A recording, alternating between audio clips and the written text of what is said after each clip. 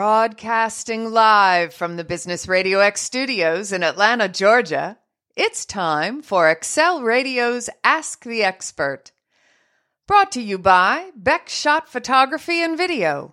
It's your story. Make it awesome. For more information, go to beckshot.com. Now, here's your host. Stone, how you doing? I am doing well, man. It's been a while since we've been in, but we're back on track now. But we're missing a couple of things here. What are we missing? You didn't say anything about Robert, our co-host, Robert Mason from EXP.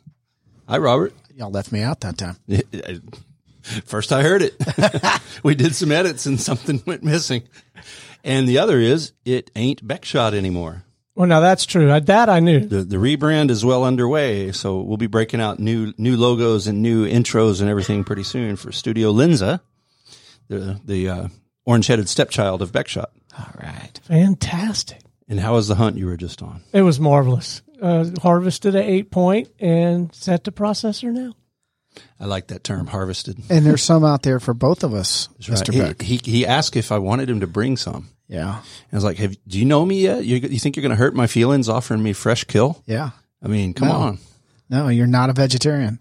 Not even close. Not even close. Today, interesting show today. We have brought in Mr. Mark McKenzie, the unofficial mayor of Atlanta today. Mark is a printer in Atlanta. He's going to tell us more about that. He's also the king of the networking circuit. Hi, Mark. How are you? You know, Randall, I'm doing well. Thank you for inviting me. Stone, it's always a pleasure to see you and recapture some of the connections we've missed over the past, 15 years. But it's always a pleasure. And I get to meet Robert. So life is good. Well, let's jump right in. Let's start off. Tell us about your business and, where you're coming from. You've been around Atlanta a while, at least 10 or 15 minutes. Yeah, about probably 48 years. Tell us the story. So we're a second-generation family-owned business. I work with 3 brothers in the business. It's a family-owned business, and it is a printing business. We started out as a traditional quick printer, a franchise, and about 22 years into it, we got out of the franchise and changed our name to Docqmax Digital Printing. And what franchise was it? We We were a quick print franchise, QUIK. Seen them around? Yeah, it's been a long time since they've been around. There's still a few franchisees that are still in business, but the franchise is non-existent anymore. So, so we basically were traditional printers doing everything from letterhead, envelopes, business cards, marketing and branding material, as well as functional forms and documents that you use every day, invoices. To bill your clients, statements, things like that. But a lot of that has become digital printing or digital in the aspect that it's actually not printed anymore. It's actually done digitally. So, Are you using the old DocuTech machines? No, they're old dinosaurs. You can't even use them for paperweights anymore. Wow. So, they Is have that the one with the crank that makes the purple? Purple page. Where the stone comes down and goes. Yeah. No, DocuTechs were big in the 90s. I used them quite a bit. Yeah, and that is so. Xerox basically had the market on digital printing early on, and they basically let it kind of slide away. But we are a digital printer. We use digital printing devices, basically high-end copy equipment is really the best way to describe it. They put toner on paper as well as ink on paper, so we use wide format printers as well to print posters, banners, and labels, you name it. So being a printer, I went to college and took graphic arts to learn printing, and everything I learned in college basically is the way of the dinosaur. So it's basically evolved over the years. It's changed dramatically, and it's all about providing value and service to your customers that need brand and image products. We were just having a conversation the other day with somebody. We were talking about both of us have MBAs. We were talking about having the MBA. Of course, his was a lot newer than mine. Mine was 92. And I made the point. I said, practically everything I studied is obsolete at this point. I mean, we were doing big financial analysis with those IBM mainframes with punch cards. Right. in the 90s, right? And not that there weren't other kind of computers, but that was still the large company standard. Well, we all know that's gone by the wayside too. And so, I mean, it was good to get a bunch of marketable skills and be able to educate yourself now, which I do a lot, but probably should actually go back and do some refresher courses, just to get up on the new techniques and the new terminology. It's just gone. But don't you think that goes for just about every I imagine sector? so. I imagine there's a shelf The life to economy. an education. Yeah. No matter what you do. I mean, I was a real estate unless major. You're doing I'm still using that, but really does it matter? Well, I mean, unless you studied, left-handed basket weaving, there's probably a shelf life to everything, English, Yeah. stuff like that. Right. Yeah. Well, and I think that entrepreneurship is one thing that's lacking in education, and it's basically teaching people how to be entrepreneurs, how to sell their product and their services. That really is probably more important than learning how to do your financials are very important, but learning how to add and subtract is basically how to communicate with others and the best way to communicate with others. And the way to communicate with others is deliver where they want to be. And that means if they want printing, then deliver printing. If they want a web page, deliver the web page. But you can also use printing to direct them to that web page.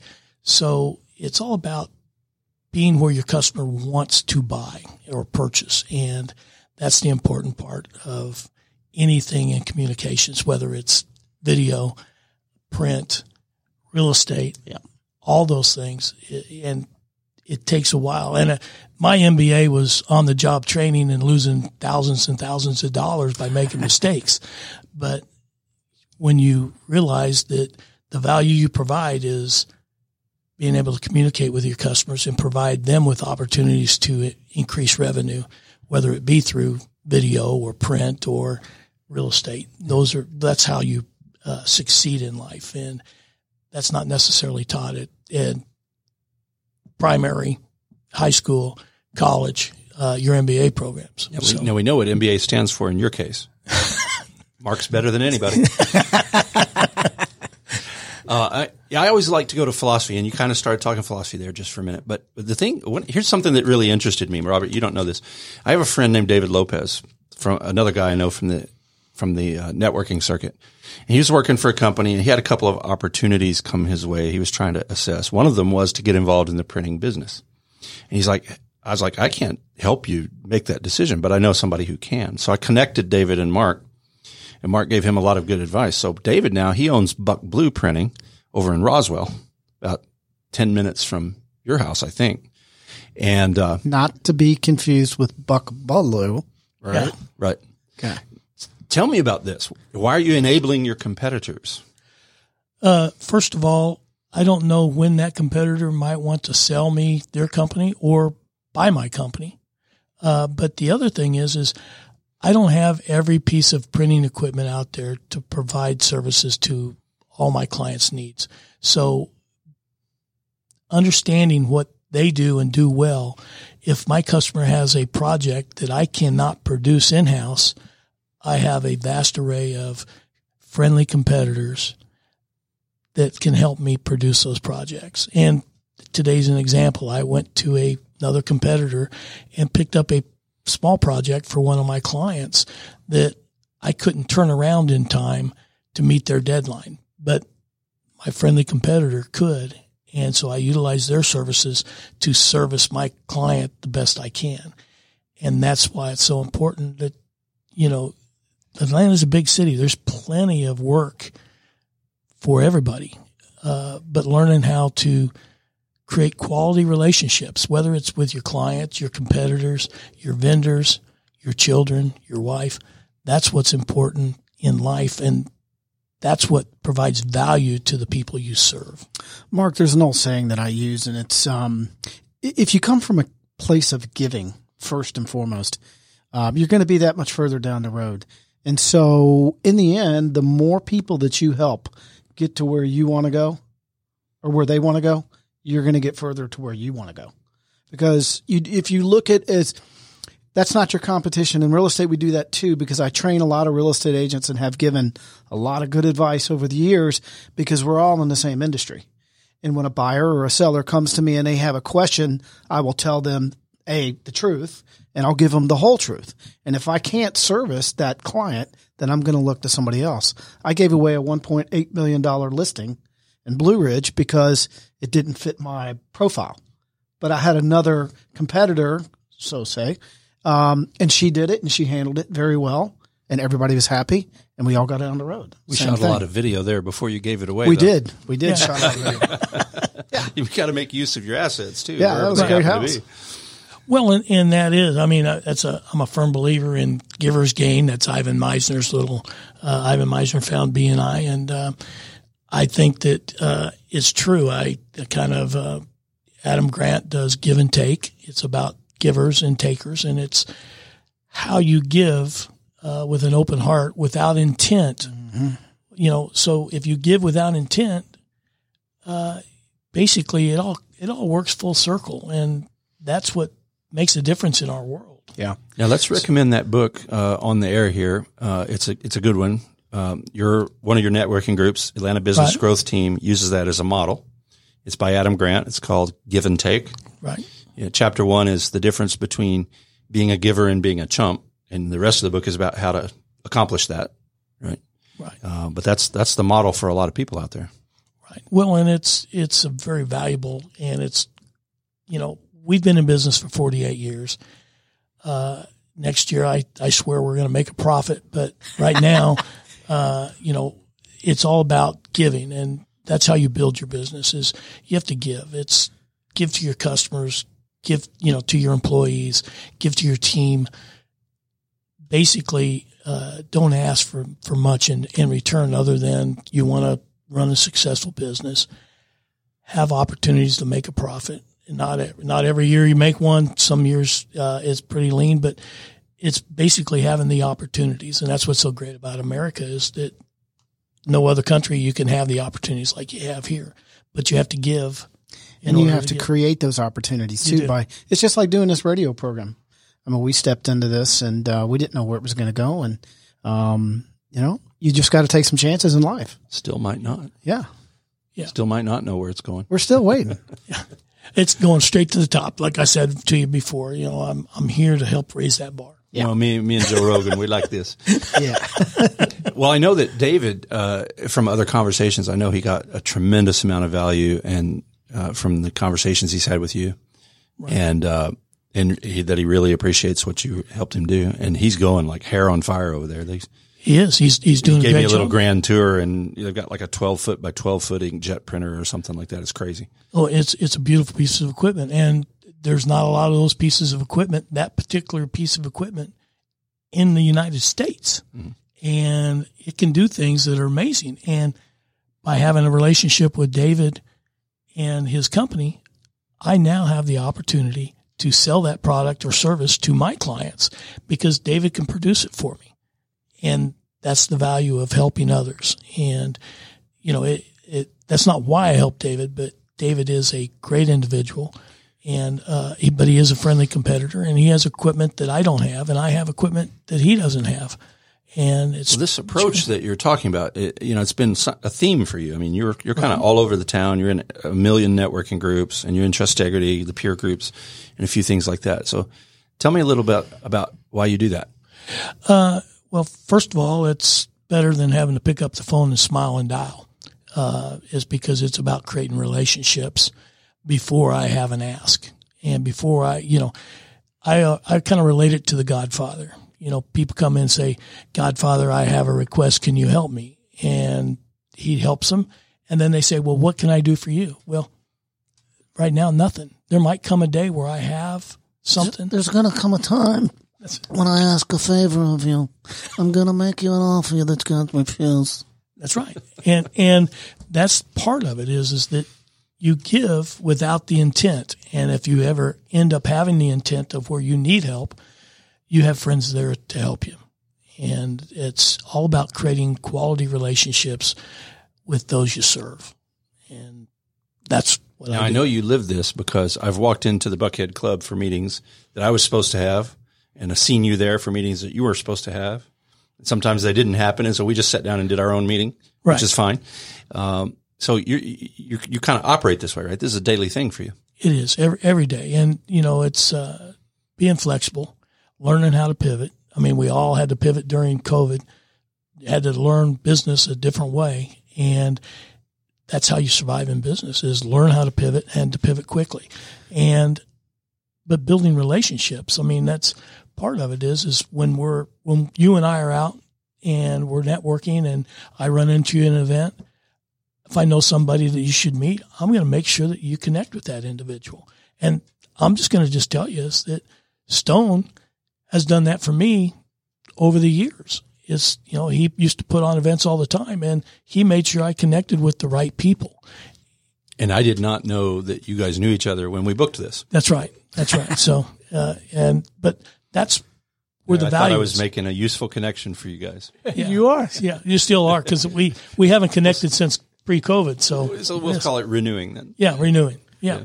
But it's all about being there, being present, understanding the needs of others, and be willing to help others with their needs. And that's why I do Golf for the Kids, which is the charity golf tournament that we're in our 17th year with. Tell us a little about that. So, we have a mutual friend, Angie Rakup, and she basically started this, on a whim, 17 years ago. And her second year of having the tournament, I'd met her at a horse farm up near Dalton, and we were in another group, and we got to know each other. And I just mentioned that this barn smells like Kansas. It was where I grew up. And she said, well, what part of Kansas? And I said, you'd never heard of it. It's a little town called Neosho, Kansas. And she says, well, my great aunt is Neosho. And it's amazing that we linked together. Well, she had this tournament. It was her second year. I said, well, let me do your signage. Let me sponsor it. I'll play golf. I'll play in your tournament. I'm a terrible golfer, but I'll play in the tournament. And then after that tournament, she raised, I don't know, about $7,000 or $8,000 that year. And I just said, what are your plans on growing this? And she says, well, I'd like to, but I need an advisory board. And I said, well, maybe we can find some people to help you. And she says, good, you're on the advisory board. And, so 17 years later, we basically raised money for Children's Healthcare Atlanta, the Aflac Cancer Center. And first $15,000 goes towards their Canine for Kids program. And we have a service dog walking the halls at Choa. His name is Olaf, the first dog we purchased or helped to purchase. I don't think we purchased all of him, but we helped to purchase him. And it's all about giving back to the community that gives to us. So, I'm blessed. I'm blessed with a quality life, a quality wife, quality children, and a community that really cares about what's happening around it. So if I can give back a little bit, that's part of my core existence and my passion. Now, Robert's a real estate guy. I know he wants to hear about your real estate deal. Yeah. You got an interesting real estate deal going. Well, it's basically, it's under contract, and it is with a nice company. Hopefully it'll close. It's about a year out. It's basically next July.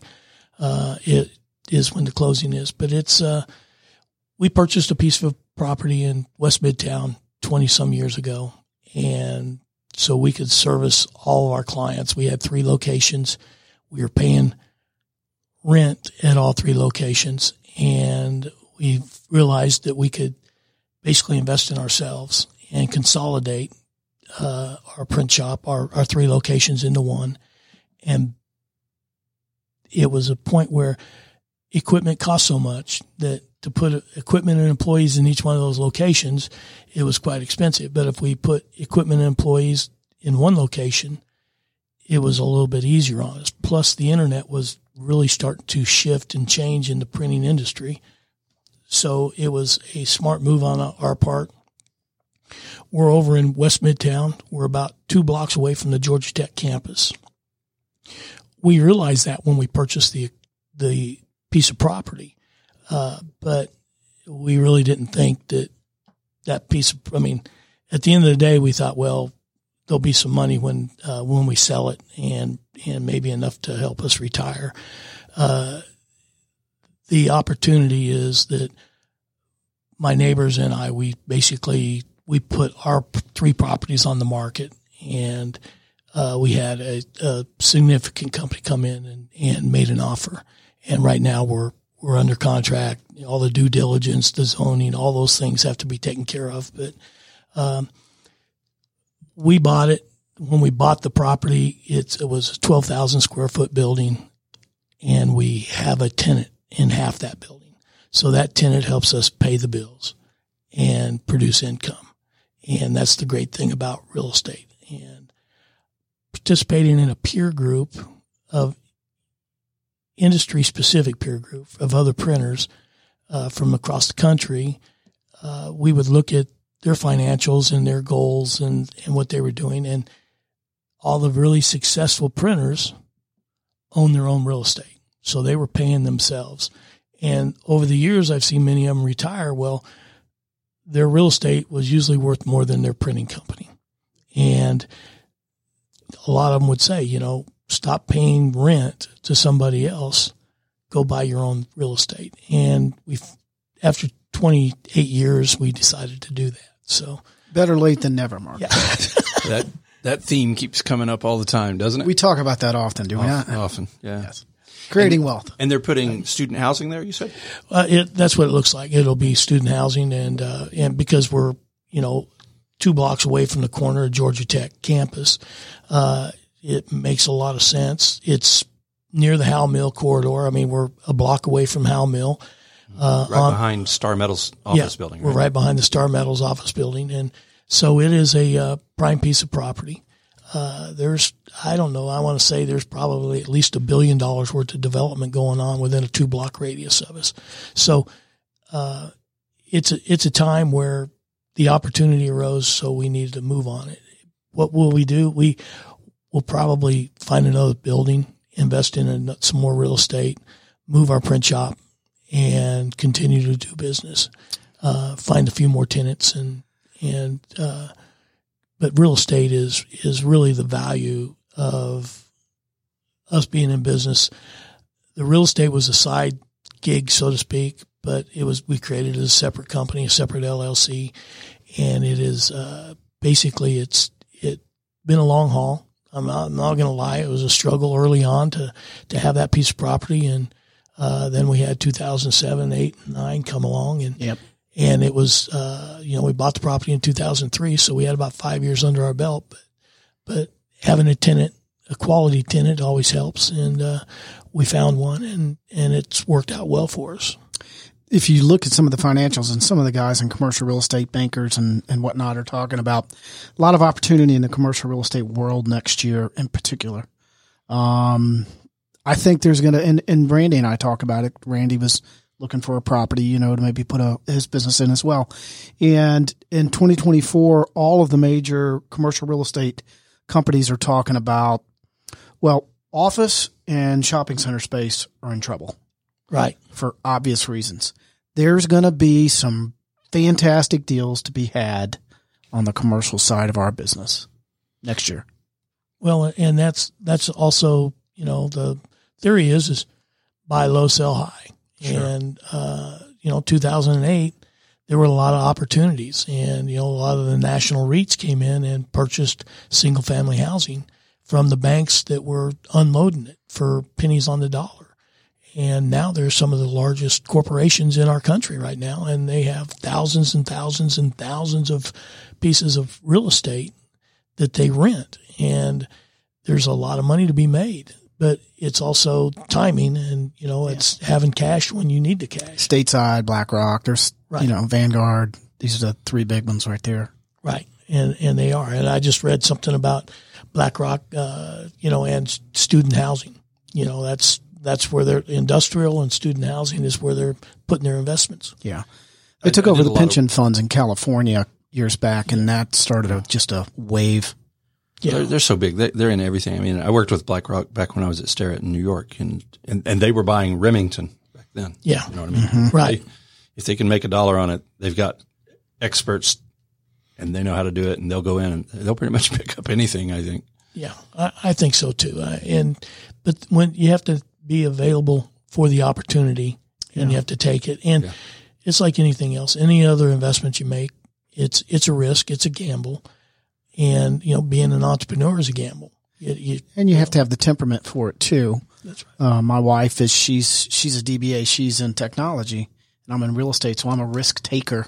Yeah. And so in 2008, I had 15 properties, and we all know what happened there. And I'm wanting to push in my chips, and I've got that steady in my wife. She's like, I don't think so. I don't think it's the right time. Right. And I have a wife like that always questions where the money is invested in, and it's important. It's a great feedback for me, and it's also a reality check sometimes because I am an entrepreneur. I do take risks on myself and our business, but I don't like to take risks on other people as much. I imagine that in the early days, printing machinery and things were good for a long time. They're probably real durable and so forth. But in today's world, I imagine they're probably rapidly obsolete, have to be upgraded a lot and all that sort of thing. So how do you manage that now?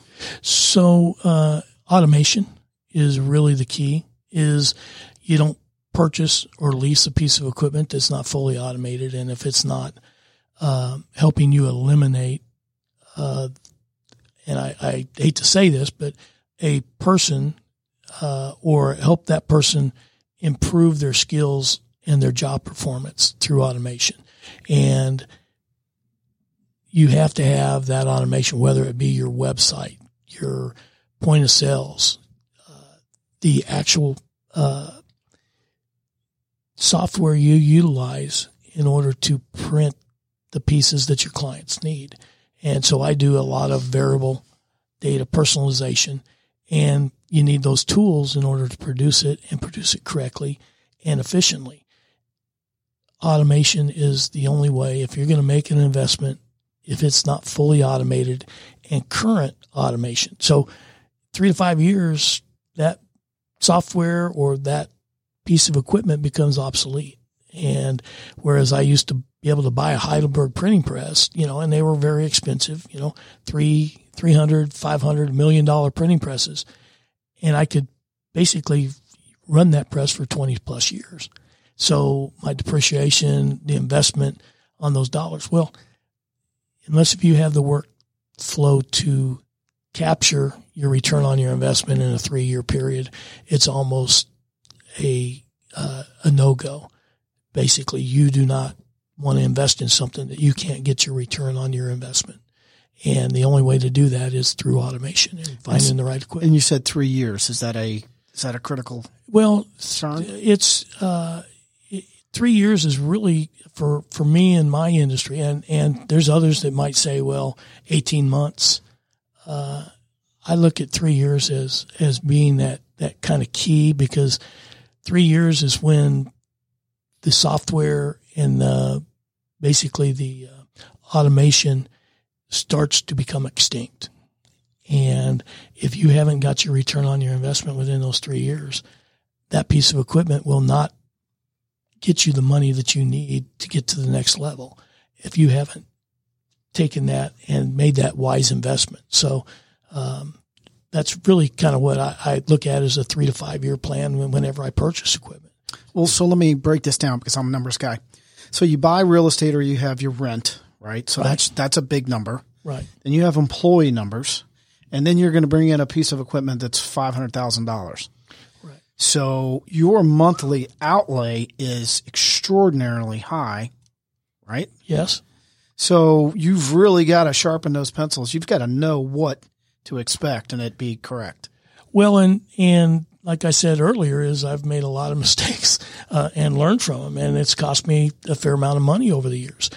But I've also made some wise decisions, listened to my wife a little bit, and it's a situation where I've profited from it. And it's a little bit of it is luck.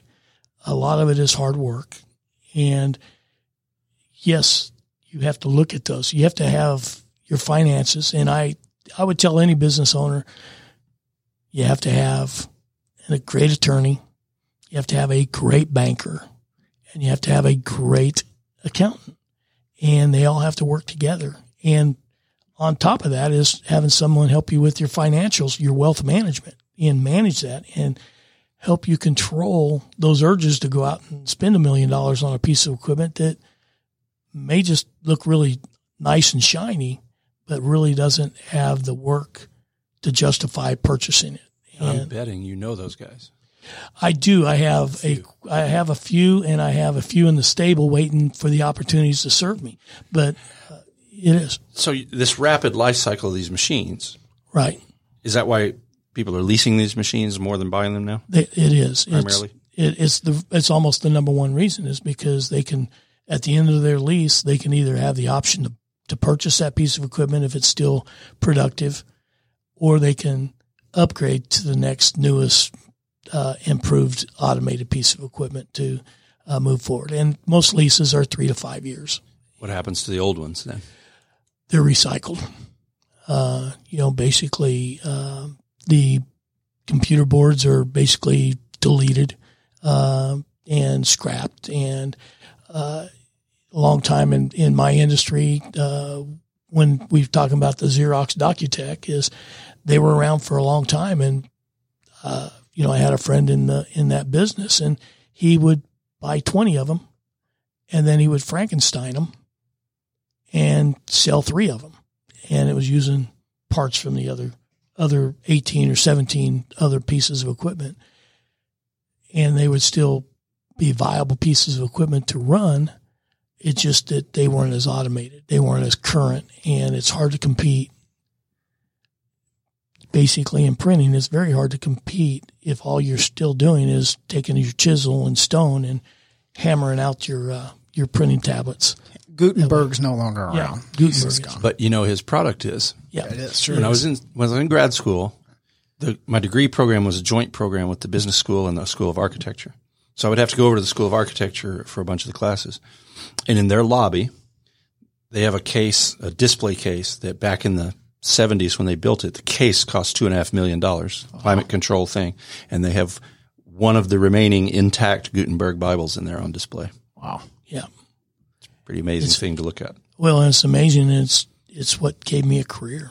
So, several hundred years ago it was developed, and I still have a career in it.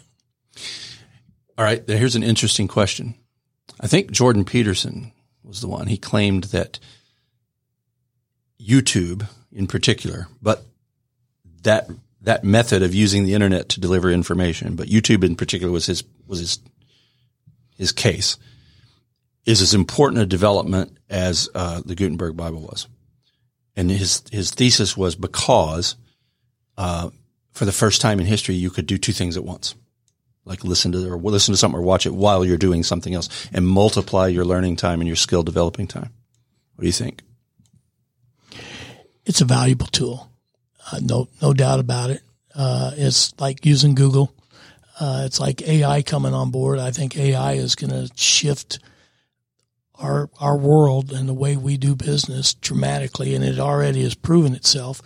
But having these tools are very important, but knowing how to utilize those tools is where it's more important. So having a professional like you producing a quality video as opposed to something I'm just holding my phone and trying to video, that's not quality. So people aren't going to listen to it. People aren't going to view it because I'm moving it around. My audio's not any good. It's not produced at quality. Now, some people, that's okay for some, but the masses, it really isn't. There's a market for everything, right? There's a market for casual video, just like there's a market for cheap hamburgers. Right. But good point. Professionalism shows that you care enough to get it right. And what happens if you start using and this is something I talk to people about all the time. If you start using that cell phone, what happens is you very quickly reach the limits of what it can do and what you know how to do. Right? Correct. And so it's like if I tried to go out and do some printing, commercial printing with my little inkjet printer in my office, I could get away with a little bit for a while, but I'm very quickly going to hit limits, right? Right. Same deal. Well, and it's what I tell my wife. I tell her this all the time. You know, the toilet needs to be fixed. And she says, well, can you fix it? And I said, yeah, I probably could. I'll go to Home Depot. I'll probably go in and buy something and then have to go back to Home Depot and buy a tool to utilize it. Let the plumbers plumb, let the attorneys litigate, and let the printers print. Mm-hmm. You know, provide the value and the services that you do and you know well, and make it happen that way. It's hard to get that through to so many people, though. You know, people wrestle with that. But you're so right. That's so true. It is, and it's basically, if you need a professional product, let the professionals do the service. DIY is when you need to save money. You know? Right. Professionals are for when you need to make your impact. That's right. So you've got this networking thing going on. You're all over town all the time, and we talked a minute ago about it being valuable to David and valuable to people. How valuable has it been to you? Well, I've been in business for 48 years. Invaluable. Is that why? That's probably one of the major reasons. And I had this discussion this morning, is that my brothers don't want me to print. They don't want me to go into the print, even though I took graphic arts in college and I know how to run presses. I've taught people how to run presses, how to do design. And my brothers want me to go out and create opportunities. And when I'm in the print shop, they say, stay away from the equipment, pick up the phone and make those phone calls. You know, do what you do and do well, and it'll serve all of us. And that's what you have to look at, is you have to, where is that networking allowed me to grow? I'm able to raise a family. I have 2 adult children that have children. I have, you know, well, I no longer have a dog, but he was a great dog. You know, it's what I'm passionate about. I'm passionate about networking. I'm passionate about serving others. I really am passionate about connecting others to opportunities, and whether that be revenue or just friendships. And that, I think, is what gets me up every morning. I've seen it to be true. The unofficial mayor of Atlanta, everybody, Mark McKenzie. Thank you for coming in. Thank you. Thank you both for having me. Yes, sir. And Stone, it's always a pleasure seeing you. My pleasure.